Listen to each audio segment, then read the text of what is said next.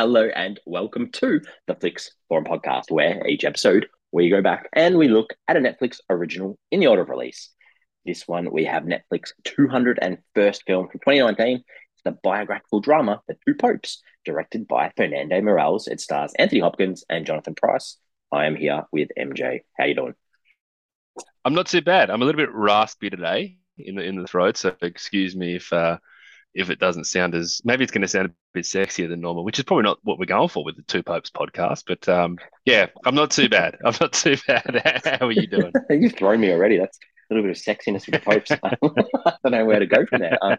Obviously better than you, but this is going to be a good one. Good chat. I think this is one of those ones that has sat there as a one we probably sort of had in the back of our mind as we're looking forward to doing it some stage. So we're here. Mm, we got there. All right, let's start. Our Fast Flicks gives a quick summary of what it's about. So what's the Two Popes about for you? Yeah, really, really basic. It's a snapshot for me. It was a snapshot into the life and journey of Pope Francis, centered around the time when he intended to retire as a cardinal. Yeah, that's Pope Benedict is trying to convince Cardinal Bergoglio to reconsider his resignation from the church while also considering his own abdication. Mm. This was a big film when it came out, so we're going to have a bit to say, I'm sure. What would you like to say about this one? Yeah, I'll try and keep it somewhat brief, but there's a little bit here. Obviously, you're right. It was a very big film for Netflix, and it all sort of started to become in the public eye in September of 2017 when Netflix actually announced they were going to produce this film. It was directed by Fernando Morales, and it was written by Anthony McCarten. Straight from the top, Jonathan Pryce and Anthony Hopkins were already cast in the two lead roles. The screenplay, from what I can gather, is actually adapted from a play that was written by McCarten called The Pope, which actually premiered at the Royal and Dengate Theatre in 2019. Very similar to, I think it was a few months prior to the movie actually being released, but obviously it was written beforehand. Um, and then they began filming this in Rome in April of 2018. They filmed at a refugee camp in Rome. They filmed it a full size reproduction of the Sistine Chapel interior created at the Cinecittà Studios in Rome, an area outside the Castel Gandolfo, which was where they filmed the Pope's Summer Palace. There was various locations in Rome as stand-ins for the Vatican and some of the poor areas of Buenos Aires. And the St. Peter's Square Plaza was actually recreated using computer-generated imagery. So obviously, watching this film, there's a lot of very famous historical settings in it, and it's interesting to see the lengths they went to try and recreate these. Obviously, they can't just go, hey, Vatican City, can we just pop in for a little bit? We just want to film a movie. We're just going to use a few rooms where the Pope uses. So I thought that was pretty interesting. The reconstruction of the Sistine Chapel specifically was built in a studio during this 8-week period, and to create that realistic look for the artwork, which they do focus on, quite a lot in this film. They actually hired a company that produced a stick-on tattoo that they put on the walls for it. So um, they filmed it. Then it had its premiere at the Telluride Film Festival on August 31, 2019. It also screened at the Toronto International Film Festival on September 9, 2019. Netflix gave this one a limited theatrical release in the US beginning on the 27th of November, and in the UK as well, which obviously makes sense, beginning in November 29, 2019. And then it started streaming on Netflix worldwide on December 20. Obviously, we know if a film wants to be Academy Award nominated, it has to have a theatrical release, which makes sense why they did this. It did gross around $32,000 from 4 theaters in its opening weekend. So it really was just a token cinema release. They were pretty happy to get most people watching this on their TVs.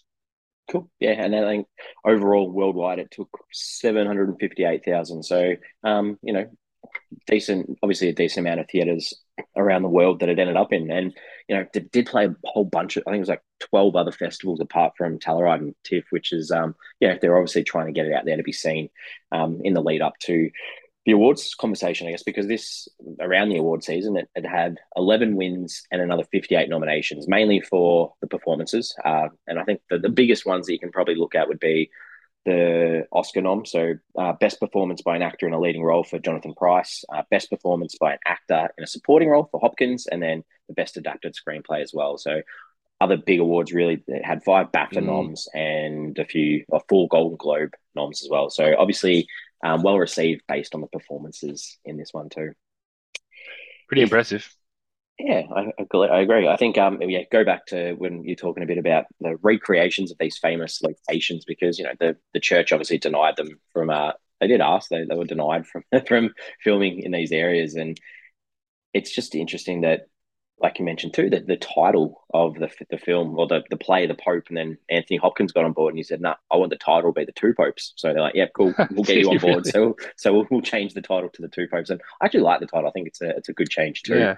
And yeah, the the content is based on historical events, including like the speeches and the philosophical ideas that they discuss. But I mean, this is a fictional film, realistically, uh, but done in a nice way, I think. So the other little tiny bit, Benedict, he drinks Fanta in this film, and this is a good one for Mm. history buffs because I knew this fact anyway. But in Nazi Germany, you couldn't get Coca Cola, so that's when Fanta was invented. So it's a nice little tick back to his youth and his childhood in Germany. Uh, I did not Translations. know that. Yeah, no Coca Cola in World War II in Germany, so that's how we got Fanta in the world. It's a German creation. There you go. The tagline for this one was basic, boring, inspired by true events. Not worth touching because Okay. gives us nothing. But the one good translation in the world in Taiwan, this was called the Pope's Succession, which isn't too bad a Sure. title. What are the critics and the audiences saying about this one? Yeah, well, this was a bit of a darling, wasn't it? I think it sort of came out of the blue somewhat. Obviously, you got a movie about a big historical figure starring Anthony Hopkins is going to get a bit of buzz anyway, but um, kind of made a really late run in a lot of those awards. Obviously, it released quite late in 2019, but it's sitting at a 7.6 out of 10 on IMDb, and that's of 122,000 ratings, and a 3.6 out of 5 on Letterboxd, and that's 125,000 ratings. So very similar amount of ratings numbers, very high numbers. Big success for Netflix. Yeah, and critics as well on Rotten Tomatoes. It's at 89% on 225 reviews. So that is certified fresh. The audience also extremely high on 88%, and that's on over 2,500 as well. So on that high end from audiences on Rotten Tomatoes. So overall, Yeah, we'd say a pretty big success for Netflix. But is it absolutely. is it a success for you? What are your early thoughts? Ooh, and that's the real important question too. Look, Mm, I thought this was an impressive feat for me. I think to make this film as engaging as it was, when you consider the content, the idea is that we are going to follow for 2 hours a couple of people who are high up in the church having conversations about yeah, their beliefs, their past, and that's the crux of the film, and it's incredibly engaging. I thought Jonathan Pryce was truly phenomenal in this movie. And unsurprisingly, Anthony Hopkins completely lives and breathes this. Ratsing a very interesting character and probably quite hard to pull off. He does a great job there too. But I really enjoyed a lot of the long dialogue pieces, that the way Jorge was able to articulate and justify his stances whilst remaining this really honorable and respectable character was fantastic. And there's just something so empowering about watching somebody, or in this case, a character, who is so sure of his philosophies and the decisions that he makes off the back of it. And even though he's doing things that are controversial, but he's so comfortable doing it because he's so aware of he's making the right decisions. There's something really strong about watching that. It really gets me, and it was, as powerful as any in this film. nice. Yeah, I saw this when it was released, so around the Oscar buzz, got involved, remembered enjoying it, and I enjoyed it again. I think 3 years sort of further personally removed, like away from this film, and 3 years on from sort of the idea of what the church is, it sort of like made me re-question like Francis's reign sort of again because I'm not sure if it's like because we've had 2 years of the pandemic, but I feel like I haven't heard or seen much of him like in real life, which sort of fascinated me a bit more with this story, which I thought was interesting. So yeah, enjoyable. Pandemic would play a huge part in that. Let's be honest. Yeah, I get that, but at the same time, that's the sort of time that you'd expect the leader of one of the biggest faiths or religions in the world to be up talking about care for your neighbor, do these, positive messages. And I don't remember seeing any of that during the last few years, which when thinking about this, I was like, it's really interesting. But is that also because the the media is showing other things? And it's not Yeah, whether he's not 100%. doing it or not. And Yeah, yeah, yeah. um, yeah. Characters. We should say as well we're gonna spoil this film. We haven't quite done it yet. But if you haven't watched it and you don't want it spoiled, watch it. Come back, have a listen, and Exactly. go from there. So characters. Yeah, I obviously want to start with Jorge Bergoglio, played by Jonathan Pryce.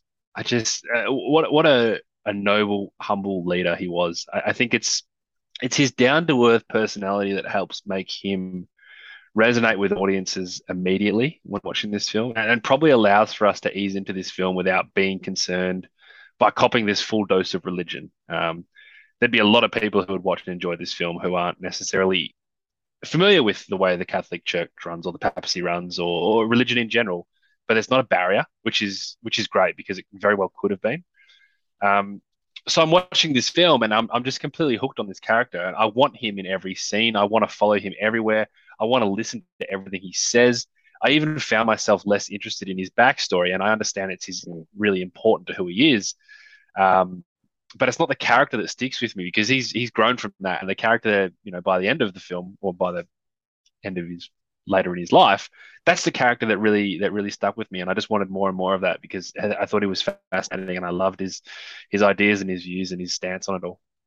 Yeah, I found it really hard to talk about them as characters when you know so much of them as real human beings, and sometimes that's tricky, especially when it's a fictionalized account of conversations and things between the two characters. But you're completely right in that he's the Pope that in creating this they want the audience to be with, because he's that signal of hope. He's that idea of moving forward and positivity for a church that obviously needs that when they're seeing the lack in numbers and followers and need something to revitalize what's going on. So it was really clear in these two popes as characters that they were the complete polar opposites. Like you've got Bergoglio, who is that progressive reformist who's come from South America, which is a completely different, um, realistically, most popes are from the Northern Hemisphere. And for him to come from the Southern Hemisphere with these different perspectives that you speak about, it's really engaging. And I agree a little bit that I think you needed a little bit, some pieces about his previous ministries before becoming Pope. But I think the backstories at times did sort of take away from. I wanted more conversations between the two of these Mm-hmm. because to me they were the most engaging thing, and you got so much more out of who they were through this dialogue. So I think that it would have just been so much nicer to cut a bit of that out to give us a couple of extra chats between the two and where they're at.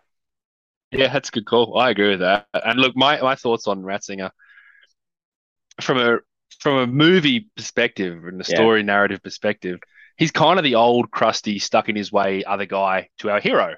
And I know you're sort of going out on a bit of a limb to tag this as a movie with a hero and a villain. It's not that clean, but in a real basic sense, we're all on board Team Bergoglio, and Ratzinger is diametrically opposed to him in many ways. So it's kind of interesting to see the slow turn that he does have, and he's battling his own demons that are impacting the job that he's doing today.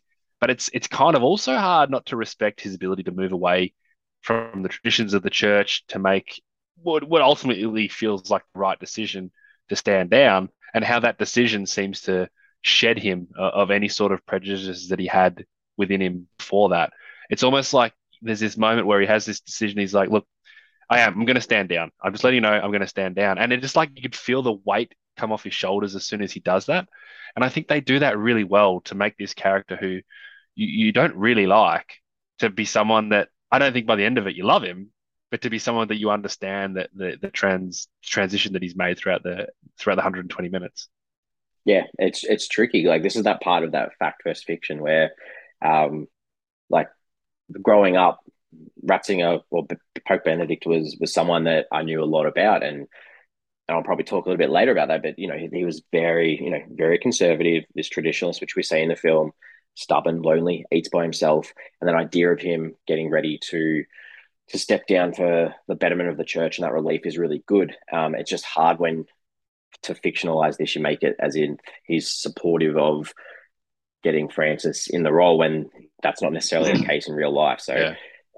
it's nice in the movie world, and it goes really nicely in the narrative of this of where this is at. But it's just tricky when you know that he still lives in the Vatican and is still a little bit of a critic of Francis, and every now and then pops up and sort of makes some commentary or some negative calls about what Francis is doing. So it's just an interesting way to do it. That we've got a nice happy ending where it's not necessarily like that. They're not sitting on the couch watching Sure. soccer together.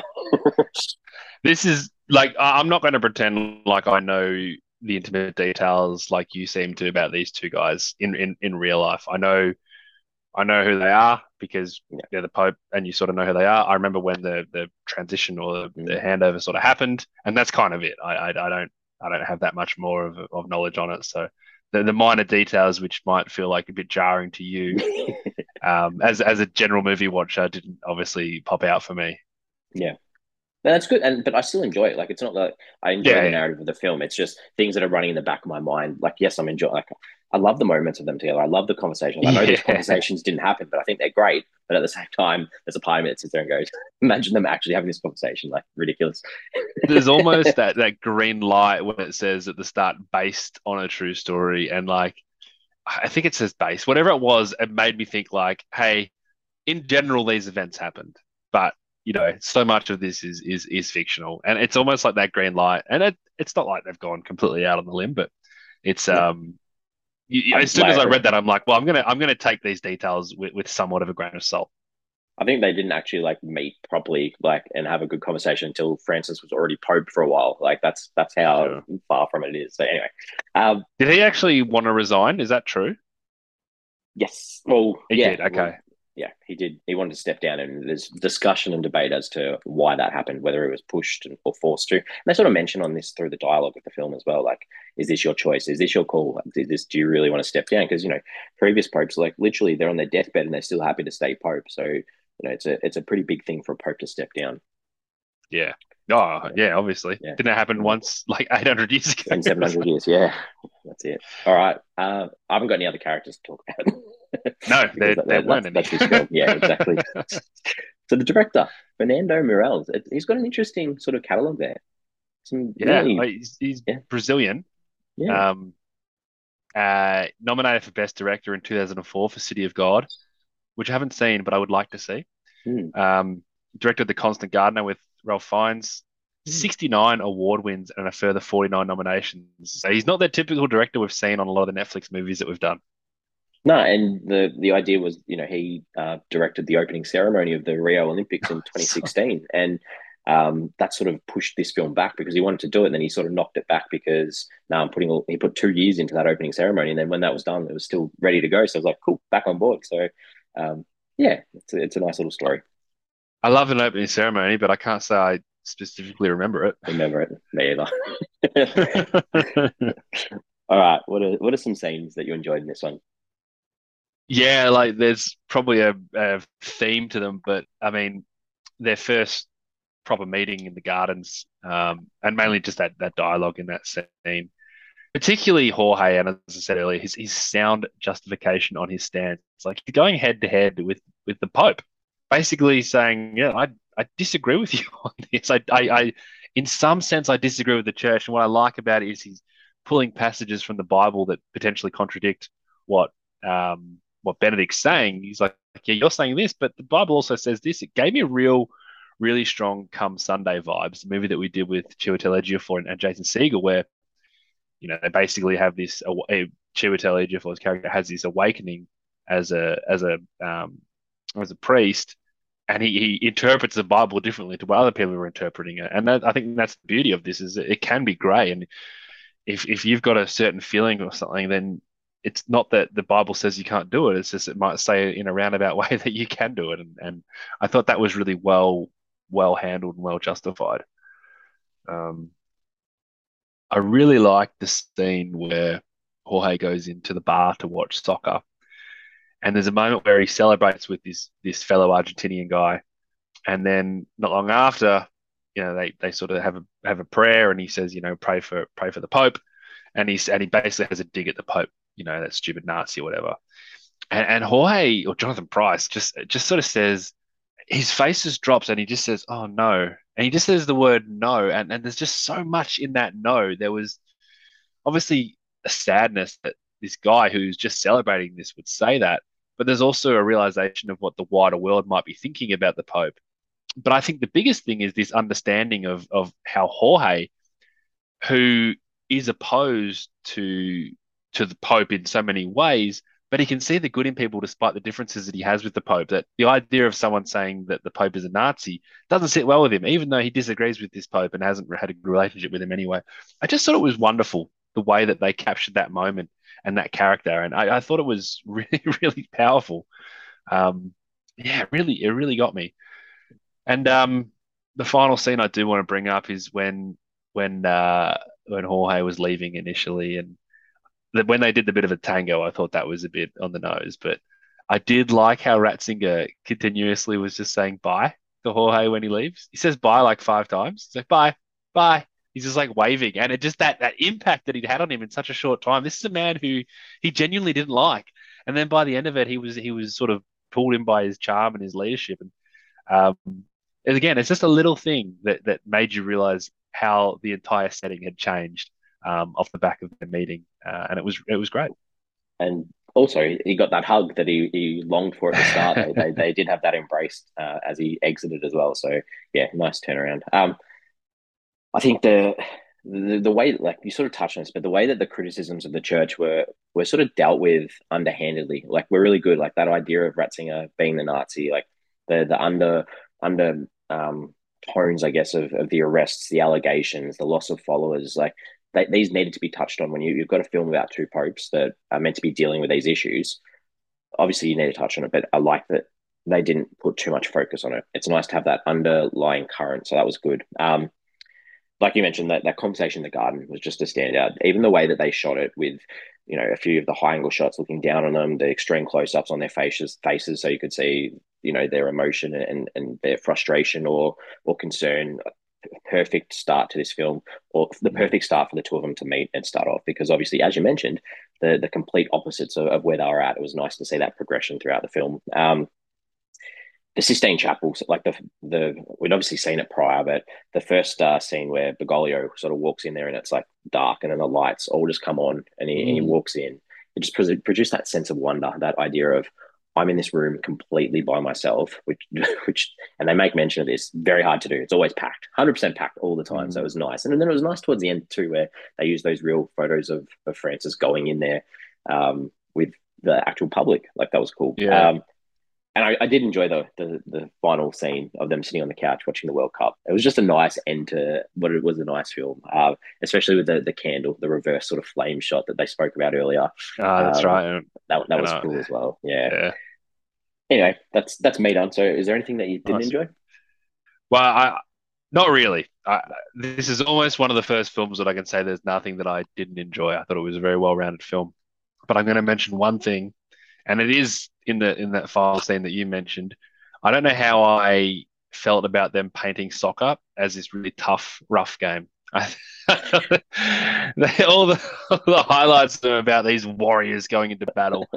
It did not sit well with me. It's one of the softest sports in the world with these guys, playing for free kicks all day. It's one of the reasons why I can't watch the game. So I mean, obviously it's directed by a Brazilian, right? So Yeah. It's but their no, religion. sorry. It's their face. Yeah, I Like, know. it's almost as big as like the anyway. Yeah, to me, like No, we didn't sort work. of mentioned this before. The flashback scenes for Bergoglio, good context, they were important, but there were just too many of them. And as I said, would have much preferred more conversation between the two. So just a little bit too much. Yep, All right, I agree. That's fair. themes, ideas. There's lots in this. What are some things you took out? Yeah, I'm just trying to really focus on the stronger ones. Um, and I think one of the big things is the idea of change. And it's not just the idea of changing with the times and letting go of some traditions that might be no longer relevant, but also the idea of changing your perspective on a person, and changing why their ideas actually might have merit when you otherwise didn't think they did. And I think that's a really strong focus of this film. Um, and it kind of ties really nicely into a more explicit one is absolving yourself. There's two characters in this film both have moments where they talk about their past, things that really have stuck with them. And I guess it's almost in the idea of confession quite plain and simply that they basically reveal these two, I guess, misdemeanors, for lack of a better word, of their past, and how they sort of uh, feel a little bit vindicated by them, but also recognize that they don't have to be defined by the mistakes that they've made previously. And that's a very strong thing in the Catholic world anyway. But the final theme, which kind of moves away from all this, is the idea of friendship, um, and that ability of human interaction versus the idea of following what a book says, following what you know from an academic perspective, literally just spending time with somebody who you're a very different person to, but you can connect with on a human level, um, is one of the most powerful things you can do. Lovely. Yeah, they're all tight. Like I might say it in different words, but it's the same thing as what you're saying too. Like that, through that friendship, that idea of leadership and communication too. The two of them, these are role models for a lot of people. And that idea of confession or forgiveness, like these mistakes that these men have made in their life, but it leads to further success. They're writing them, and everyone is a sinner, so it doesn't. I think they said it doesn't disqualify you from life. Like it's okay, you can move on from that, and that's the idea of that perspective between the two. Like they're two people that are both leaders, but see the same thing very differently. And there's nothing wrong with that because that sort of leads into the idea of the Catholic Church and their internal struggle, the balance between progress, tradition, the idea of hope and reform, and the sacrifices that the clergy make. Like they give their life to the church, but they're still human. Yeah, they still Yeah. have desires. They still share a glass of wine. They still talk about their colleagues that have a cigarette. They talk about their past loves. They are human at the end of the day as well. Mm. So They it's watch something really, sport, they play yeah, music. Yeah, you're right. exactly. Yeah, yeah. All right. What did you take away from this one? Well, I think it's actually not dissimilar to what you've been talking about. Obviously, these performances are wonderful and probably one of the first things that you will think about when you think back to this movie. But I think what makes them work even better is seeing a film that is based so heavily on human interaction and how it can form into an unlikely friendship because of the human elements that you just spoke about. I think that's a really nice touch nice, very deliberate touch that they brought into making this film. Yeah, I, I think just like the title, I just think that I loved how we saw both sides of the two popes. I thought that was really cool, and then also that idea too that they briefly touch on. There has been in the past two popes at the one time, so I um, didn't know that. yeah, which is a good little factor to sort of bring in and relate to that title too. And obviously, I'd seen this, so I remembered the film. I remembered that it was about friendship and about the conversation. So when I was watching it this time, just in the back of my mind the whole time, I'm just all I could think about was what's gone wrong for the church. That was all I could think about most of this film because like I grew up pretty much indoctrinated, like baptism, Catholic primary school, secondary high school. Played a big part in my younger life, and I went to Europe in 2005 for World Youth Day. I stood along the Rhine River in Germany and waved at Benedict. As he went down a boat down the river, and I'm on the side waving at him. And then that night we went to a mass held by Benedict. So we then lined up for hours to go That's see the cool. tomb of John Paul II, and we had mass underneath the Vatican, all these sorts of things. But I'm so far removed from all of this now. So that like the story like this really intrigues me because what's gone wrong? I had like just found out last week. So the primary school I went to, which was a thriving primary school, yeah, like multiple classes in multiple year levels. I heard last week there's two teachers there and there's 30 students from prep to year six. So it's not just the Wow. faith of the idea, like Wow. it's on the verge of closing. Like I met my wife at our parish's fate. Like these are the things that have sort of led to where I am now. But what's happened? Why is there such a disconnect now between the younger generation and the church? What? Yeah. So that's just in the back of my mind as I watch this. Well, you're a great example of this because you aren't overly religious these Mm, days. no, Why not? What has changed? Because I'm sure whatever answer you have is probably going to be 90% of people's answers. Is what's happened. it's super true. Yeah. I mean, it's it's weird to think about it. Like at high school, we had to go to mass once a week, every week at school, Mm. let alone the expectations on a weekend too. And now it's like, is it our lives are too busy that the idea or the how far removed we are from is it because of Ratzinger, because of his leadership and where people were at in society. We're making all this progress. We're realizing the past is not necessarily the right way to have been, and we're moving forward. And you put someone like Francis in charge, but has he actually made that much change? Like, is it a physical change that we can see now that like can priests marry now? No, they can't. And then, like to me, that's something that should be. I don't Mm, see how that can't be something that we can support as society. I don't see how we can't support same sex marriage when yeah. we have a referendum in a country that says the country wants this, so a lot of the world wants it. And I get, yeah. Anyway, let's keep going. Probably a good point. Yeah. And it's that combined with the fact that there's just a lot more different voices these days. Mm. And a lot more different things to follow, not religious things, but other spiritual ideas and other scientific ideas. And it's so much easier to get that information these days. And religion feels like it's very much handed down from generation to generation. And if you miss a link there, then it's done. And like the 2021 Australian consensus was the first time in Australia, like we've only got a short history here, but it was the first time that Christianity wasn't identified as like the majority of what people believe in, which is or that they identify as following. So there's What definitely was changes number one? happening. I think it was atheism. I think it was people don't Atheist. Yeah. identify. Like that's the first Yeah. time that's been higher than Christianity, which is weird. Yeah. Anyway, did you go on IMDb to look anyone up? No, I didn't. Only Yeah, two characters, yeah. and I knew them both. There was one guy at some stage that I was like was a dead ringer for someone, and I was like, nah, I forgot to write it down, so I'll keep going. It'd be perfect. That's what this category is for. Yeah, I know. All right, any questions?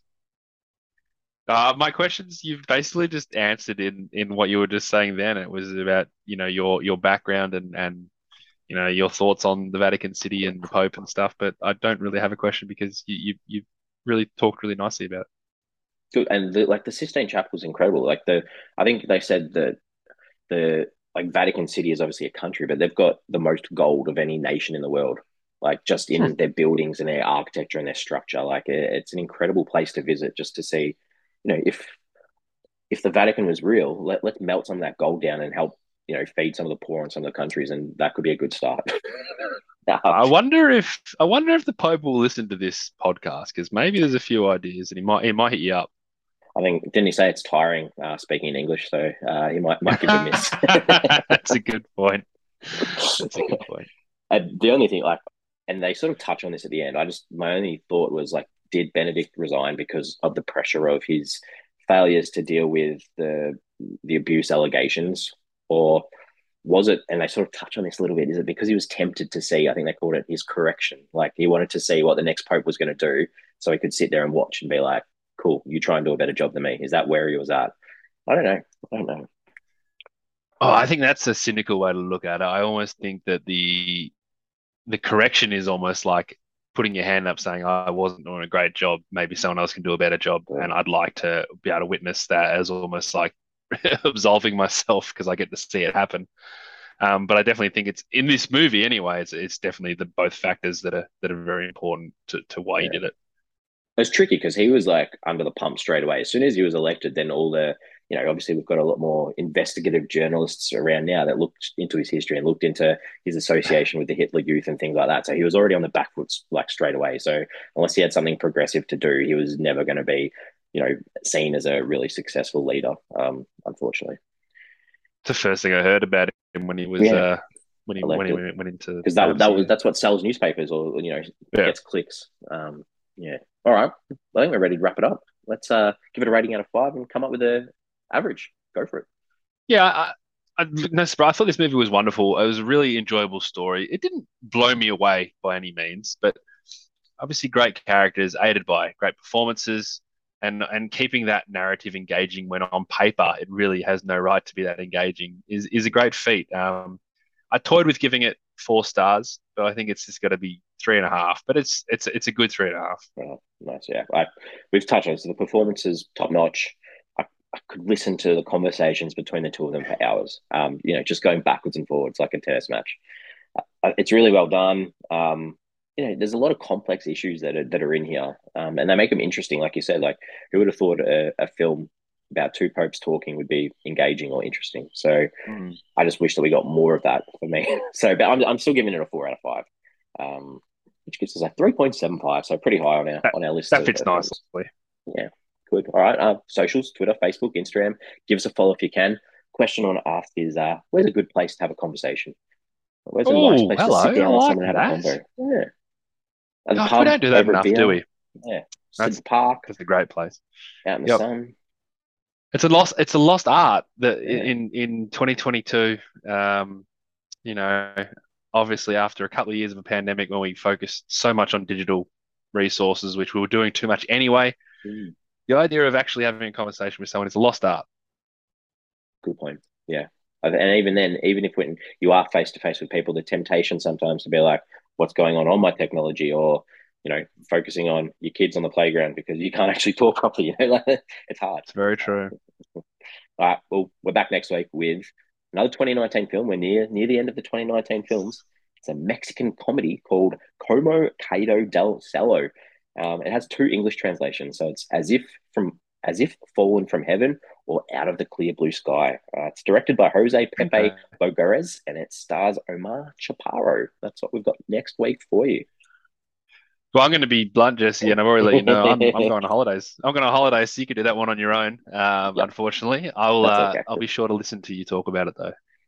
Good, and I'm sure you might get a bit of a laugh out of that one. It'll be a good chat. A As good always, chat. it'll be a good chat. Good chat with myself. But as always, it's always nice to chat to someone else. So thank you for being here. That was a good one. Absolutely. We're just like the two popes, you and I, just breaking everything down so it makes sense. I don't have anything to say to that. I'll see you next time. See you, mate. Have a good one.